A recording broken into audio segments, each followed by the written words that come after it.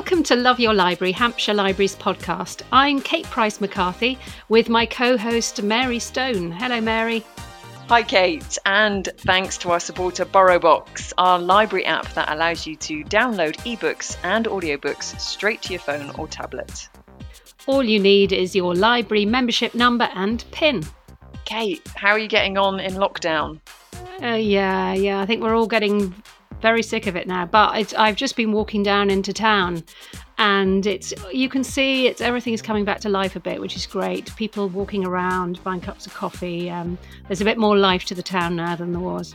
Yeah, I noticed walking around the park when we were allowed our daily walk, it was quite busy, but now I noticed that it seems to be getting busier and busier as more and more people come out and spend time outside.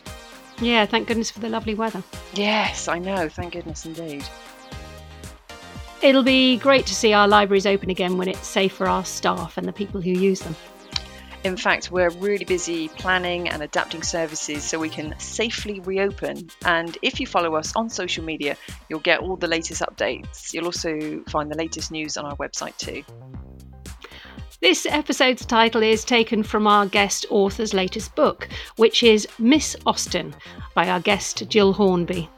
You could describe Jill as being part of the publishing world's royal family. She is, of course, sister of the phenomenally successful Nick Hornby, and quite coincidentally, she is also married to the equally successful writer Robert Harris. Now, the Miss Austen of her book isn't, as you might think, about Hampshire's own Jane Austen, but is actually a novel about Jane's older sister, Cassandra Austen. I met up with Jill before social distancing was introduced to talk about her book. Here she is, reading from an early chapter. And so he spoke. It was not a polished declaration, considering how much time there had been for the planning of it. It was a little halting in places. He had loved her since, well, he could not quite remember. She was the only woman whom he could ever contemplate sharing and so on, but she was charmed all the same. It was entirely in his dear character, and both as wonderful and as ordinary as these moments should be. When it seemed that all words, even the inadequate, were beginning to fail him, she accepted to spare him the struggle. They kissed, and her whole body was consumed by a surge of, what was it exactly? Yes, satisfaction. This was her destiny. Her life was in place. They walked for a little, her arm in his, and discussed the terms of their engagement. In fact, there was only one term that could concern them. It would be long. And those dread words, £250 and per annum, did have to be mentioned. How they wearied them both, but be mentioned they must. He asked for her patience. She promised it without thinking. Cassie was just 22. They had years yet to play with. And patience was, famously, one of her many virtues. They turned back to the house to spread their glad news. It was met with all the exuberant delight that they could have wished for, though not even a pretence of surprise. For this engagement between Miss Cassandra Austen of Steventon and the young Reverend Tom Fowle of Kintbury had been settled as a public fact long before it was decided by the couple in private. After all, it was the perfect match, of the sort that would bring such pleasure to so many. So it must be their future, their one possible happy ending. The universe had agreed on that for them many years before. I really love this book. It was such a pleasure to spend some days in Jane and Cassandra's world and in their company as well. So thank you so much. I'm so pleased. Thank you for liking it. Good. Can I ask you to start by saying, just give us a little bit about the book, the premise of it. Okay, well, the Miss Austen of the title is not the Miss Austen who everyone bangs on about all the time, but it's Cassandra Austen, because in their day she was the Miss Austen, because she was the eldest daughter. And there were 8 Austen children, 6 boys, 2 girls. Cassandra came first, and she was the model eldest daughter. She was the better looking, she was taller and more elegant, fantastically competent, and her mother relied on her enormously. Jane could be a bit mercurial and had her nose in a book a lot, whereas Cassandra was a treasure. And like a perfect treasure, when she was 22, she got engaged to the son of their best friends, who was also set to be a vicar. And then tragedy intervened and she never married. And I gather that you had a personal reason or personal connection, if you like, with Cassandra and the Austens that got you interested in this story in the first place. I did, yes. I live in Berkshire, just over the border, in Kintbury, and we're in an old church house, and it was the vicarage that Cassandra's fiancé grew up in. Cassandra's fiancé's father was George Austen's best friend at Oxford, and when George Austen moved to Hampshire and he opened a schoolroom in his attic, when he was preparing his own sons for Oxford, he thought he might as well knock off a few others and get paid for it. All of the Kintbury boys went down on a trap and did 2 long terms a year and lived en famille over in Steventon with the Austens, and that's how the romance grew. So I live actually not in their house, because their house was pulled down in 1859. I live in the house that was put up on the site of it. We have the same footprint and cellar and garden and view. And that is the place to which Cassandra went to stay when she was 22, to meet her in-laws for the first time, to spend her first ever Christmas away from home, which is a big deal, and say goodbye to her fiancé early one January morning, because he was going off to the West Indies and she didn't know when she was going to see him again. There's a very strong theme through this book about the role of women in Cassandra and Jane's time, their role as carers, and perhaps that still holds somewhat true today. Is this something you feel strongly about? I feel so strongly about it, and I felt so strongly about it on Cassandra's behalf, which is why I wanted to write the book. Jane was a genius and changed the face of the English novel, and that is marvellous, and she gets masses of attention. Cassandra was an excellent woman. She did so much. They had a huge family. All those brothers went off and had 8, 9, 11 children. There were loads of people to look after. There were their elderly parents. There was Jane, indeed, who went through a hard time and needed kind of managing. You know, she needed a wife, and Cassandra provided that role. And she was all sorts of brilliant and reliable and trustworthy, and a brilliant nurse and caring with the children. And she never got credit from her own family in any of the memoirs that they wrote about the great Jane.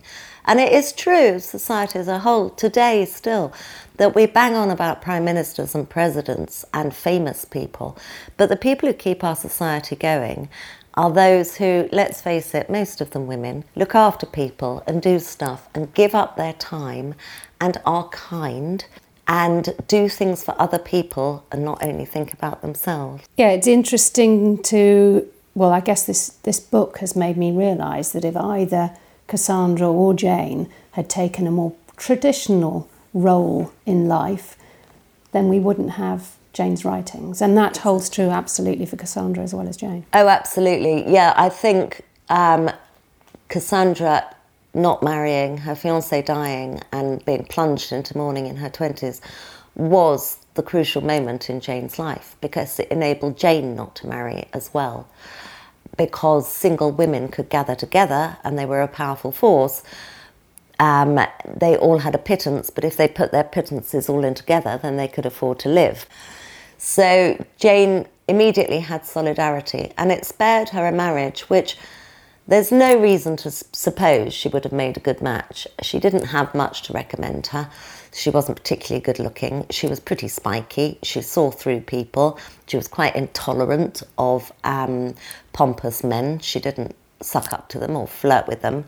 And there's not really any evidence of anybody ever particularly wanting her.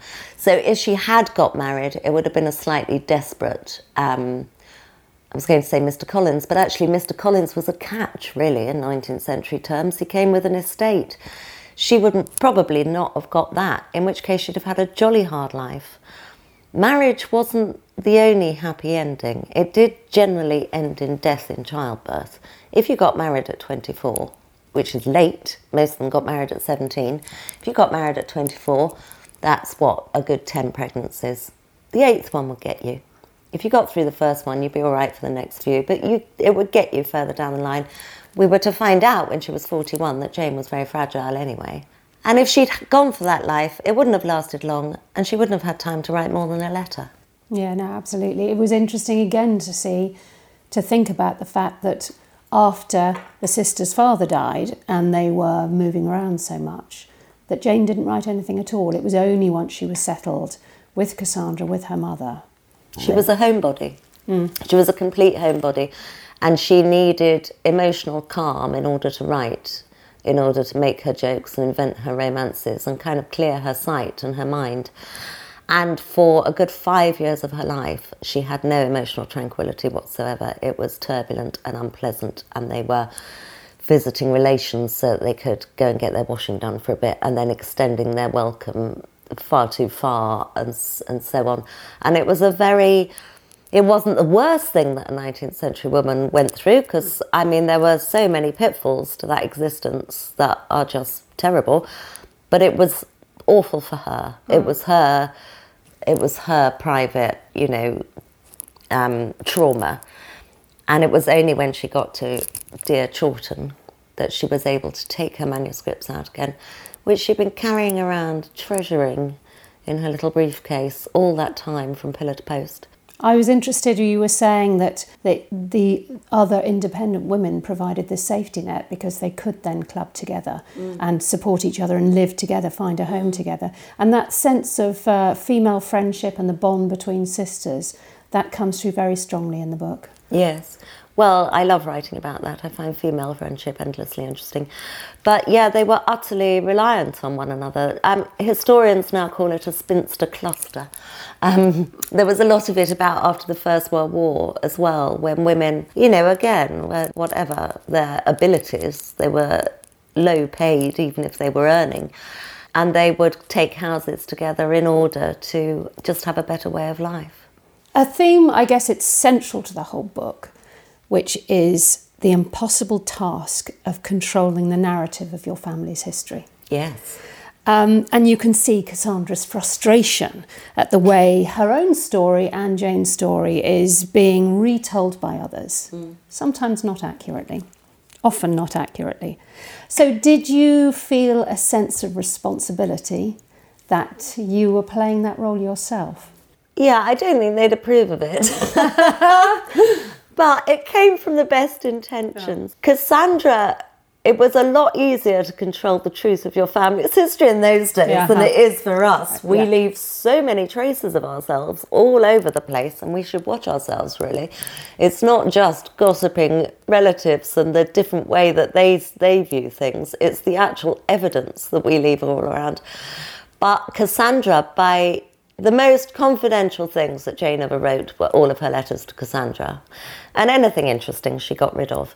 So she controlled the narrative not by what she said, but by what she destroyed, which is actually a much more powerful way to do it.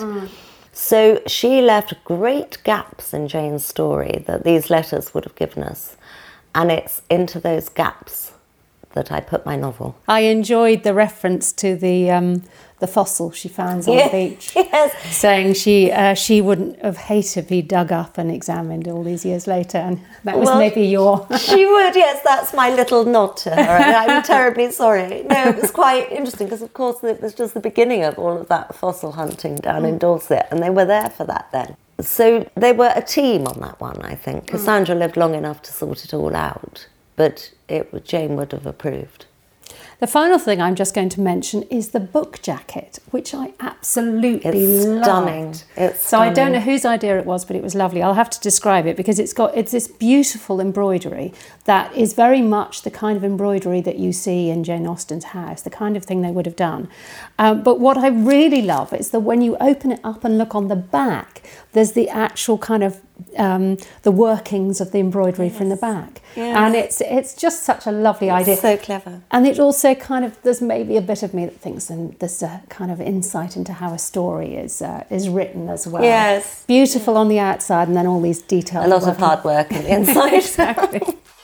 Jill was great fun to chat to, full of jokes, and she didn't take herself too seriously, which was great. Okay, on to the next section of the podcast, for which we're joined by a member of the library team to talk about 2 of this month's unlimited titles on BorrowBox. These are audiobooks and ebooks you don't have to wait for, even if loads of other people have borrowed them. So here we are together with Jenny from Yateley Library talking about Kate Atkinson's Life After Life and Moonboy, The Blunder Years, written by Chris O'Dowd and Nick Vincent Murphy.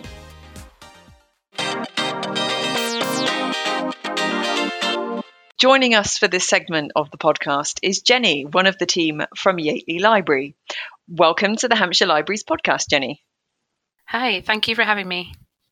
Hey, I don't know whether I've ever been to Yateley Library. Can you tell us a bit about it? Yeah, it's a lovely little library. It's got an amazing stock of children's books, and it's also the school library. So the school is right attached to the library, and the students come in from the school, which is great. Jenny, I was just going to ask you before we start if you're a user of BorrowBox. I am. I'm a much bigger user of BorrowBox since the libraries have been shut, funnily enough. I'm sure like everyone else. I've been loving the audiobooks especially. Brilliant. Yeah, me too. I love them. I'm a big fan of an audiobook. I tend to stick my headphones in, do a bit of housework, gets through it much more quickly. Yes, Yeah, that's absolutely. it. Something for a chore. And do you do the books as well, or just audiobooks? I don't have an ebook reader. I'm not sure if I should confess that. But I really like a physical book, and I have a lot of physical books of my own, and I'm used to getting them from the library as well. So I haven't done the ebooks on BorrowBox. I have done the e-magazines and the e-comics, actually. Okay. And I have looked at the ebooks on there. I think I've got an excellent selection, but for me, it's more the audiobooks at the moment. Yeah. Oh, yeah. Well, we should put a link on to how to borrow magazines and newspapers and so on. We'll put a link onto the podcast notes with that as well. All right. Well, now, unusually, we're going to be talking about 2 books in this session. Both of them are available as unlimited titles on BorrowBox in June. That means that a virtually unlimited number of people can borrow the audiobook or the ebook at any one time. And they could really hardly be more different titles. We're going to be talking about Kate Atkinson's Life After Life and Chris O'Dowd and Nick Murphy's book, Moonboy, The Blunder Years. Okay, so first off, we're going to discuss Life After Life. Jenny, can you describe this book for us? I will certainly try. It's a big book, and it's got quite a complicated structure. It follows protagonist Ursula, and she basically dies over and over again in a very circular manner. Many different types of deaths, many times, and each time she gets to do things slightly differently. And I think the premise really is, if you could keep doing things over till it was almost perfect, would you? Yes, it is a very unusual structure, I must say. And it found it very hard to get my head around in the end. But I am a really big fan of Kate Atkinson, so I went on and I did love it. Is Kate Atkinson an author that you've read before? Is this a book you'd already read before it came up as one of our choices? Yes, it was. Yeah, I'd also read God in Ruins, which is the sequel to this one, which I'm sure is also very popular with everyone. And it was quite a while ago I read it, so I had a reread, which was fantastic. So what was your overall impression of this book? I think at first it can be quite unwieldy and quite hard to get your head around. If you're easily confused, or if you're having one of those weeks or months where you're easily distracted, I'm not sure it's a book for that, because you have to remember who's who in each bit and who's survived and who wasn't alive last time. But I think overall the effect is amazing. I think it's a really ambitious book, and I think the circular nature, it's a bit like Sliding Doors, the film, or Groundhog Day, another film. Something that fascinates us, the kind of nature of time and what if we could control it. It's a really thought-provoking book. I really loved it. Yeah, I think Kate Atkinson is somebody who has the courage and the writing ability to take these incredible leaps of the imagination. She seems really kind of free and unlimited in the way she tells stories. She kind of knows what the rules are but breaks them. So I probably admire her more than any other author I regularly read. I loved Behind the Scenes at the Museum, which we talked about in an earlier podcast actually with Andover Library, and I'm a really big fan of her Jackson Brodie novels too. Absolutely love those. But yes, the structure is unusual. And did you think it worked? in Yes, this I book, did. Jenny? Yeah, I think in a lesser writer's hands, it might not have done, but she's has excellent descriptions in it. Some really beautiful passages, and she also knows when not to be too verbose. I think it really worked, and I personally love a World War II setting. So, and I guess there's also the 1910s and 1920s, but I love all the war details. I totally agree with that. I was going to say that although I think, the structure is a bit odd, it takes a bit of getting used to. Actually, in general, I found it fairly easy keeping up with all the different lives. Although when I was getting into one of them, it would just end and I felt a bit cheated, Yeah. which is a bit of a shame. Yeah, I think for me, I was slightly less interested in the earlier scenes and preferred it when Ursula was older in Germany. And all those scenes of her observing the rise of Hitler and the Nazi Party were absolutely fascinating. Yes, they saw the before the war where Jewish people were treated very badly. She covered that very well. The kind of lead up, it didn't just happen overnight. The German years are very interesting in the book. I think possibly the only letdown is that perhaps in the first third where she dies a lot, so she gets to survive a bit longer in the latter parts of the book. You don't really care so much about her dying like you would another character because you know she's coming back. So there's a slight loss of tension there for me. My God, I was just going to say that is absolutely true. And I would say that was my one problem with this book, is that there were so many lives and deaths that I started to become a bit detached from the heroine. Yeah, you get a bit like, oh, go on, die. You can feel the deaths coming up. But again, that's only in the first, and then the first half, really, where she really dies loads. You're like, oh, go on, get over the, whatever it is, the plague, the roof, the many deaths, and start again. Yeah, and then the snow would start falling again and should be back at the start. Yeah, in fact, I did find the deaths really hard to deal with, but actually not so much her deaths. It's the deaths of other people in the book. I can remember finding it so traumatic in the section where she's in Germany that I just had to put it away for a while. I was like Joey and Friends. I had to put it in the freezer and not think about it for a while because I was just finding it too traumatic. But yeah, it wasn't about her death. It was about those that were close around her. And I did find when I picked it up again that some of the scenes at the end and her relationship with her father and her brother, they're incredibly moving. They're very, they really touch me, not in a sentimental way, but in a very real way. I kind of felt that because I was feeling a bit detached, that actually the power of the ending, especially the bit around the brother, not giving away any spoilers, didn't have that emotional impact. I don't know, that was maybe just me, but I think when someone's like died several times before, it sort of takes it away, this sense of really being attached to that character. I don't know. I got quite attached to Teddy during the book, which is her brother. And he dies quite a lot as well, obviously, as she does. So it's quite hard to.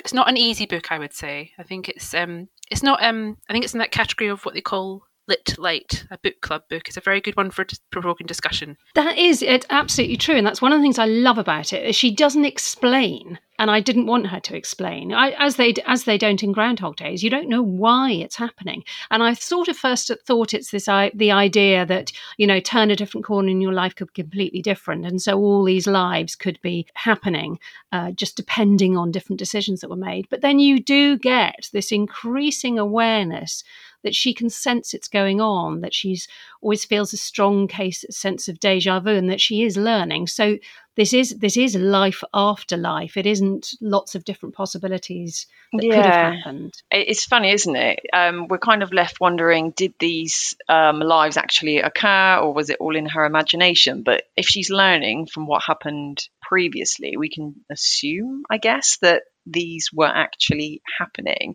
and just resonating in the next life, and she was able to pick lessons out of those experiences and use them, in fact, to the point where she ends up impacting the Second World War by killing off Hitler. So it's quite interesting to think that you could learn from a past life and change the future.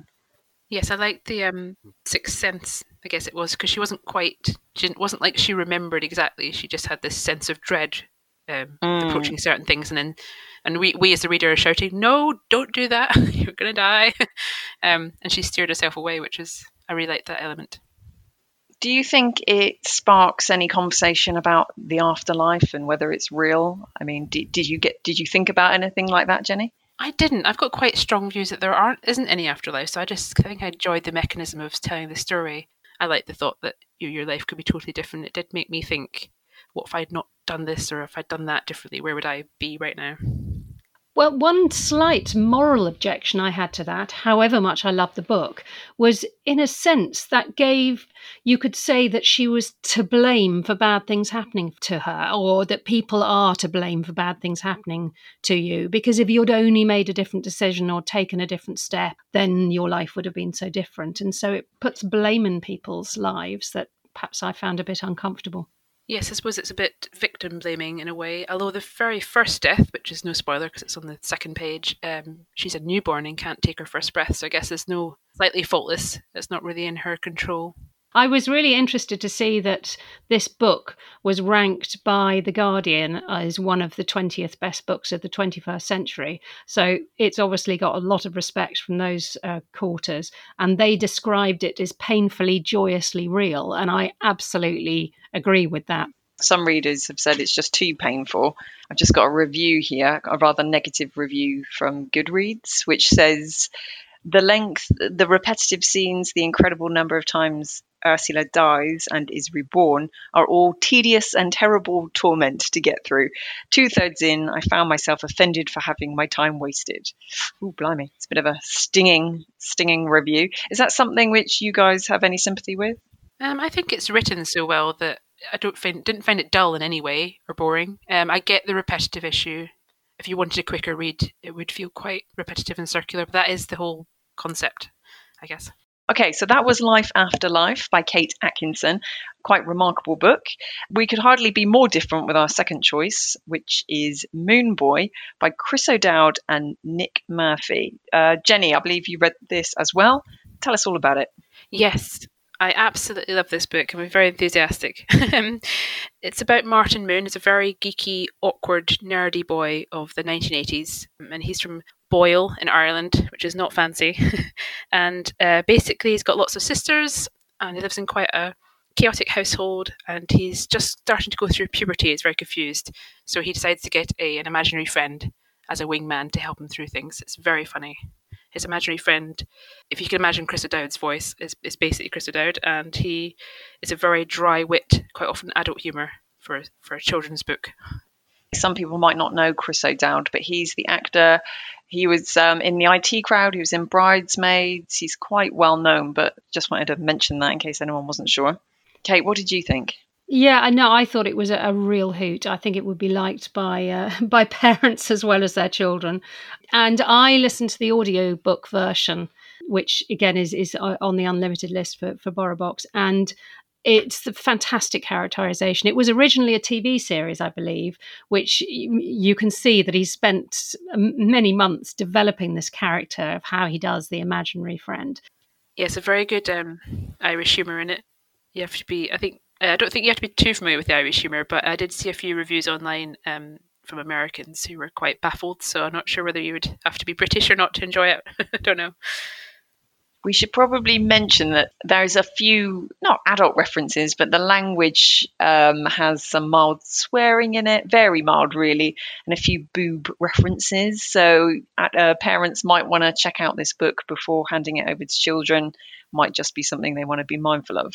Yes, I thought it was a bit like The Wimpy Kid. It looks like The Wimpy Kid books in terms of all the illustration, but it's more like a real weird version of The Wimpy Kid books. And I have a 9-year-old and he's not quite ready for it yet. There's a lot of puberty talk because the boy in it is 11, 12, and my son doesn't know about any of that yet, so I wouldn't give it to him because then he would find out things he's not maybe quite ready for. I'd say it's more for 10 or 11-year-olds, depending on what they're already familiar with. Yeah, I think that's excellent advice, actually. I think that's spot on. That's definitely the age group I would peg this for. Yes, anything from that sort of age to about 40. Yes, I loved all the 80s references because I'm an 80s child, so I thought they were spot on. But the girl's obsession with the scrunchies and describing his mother as Margaret Thatcher in a turban with their hair up in a towel. I'm sure there must have been a lot of semi-autobiographical stuff in this. Yes, he said it is basically his life. His life as a young boy.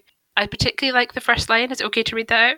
Yeah. Yeah, it says, Boyle, the third nipple of Ireland, on a wet Wednesday in the middle of the hot month of the summer holidays.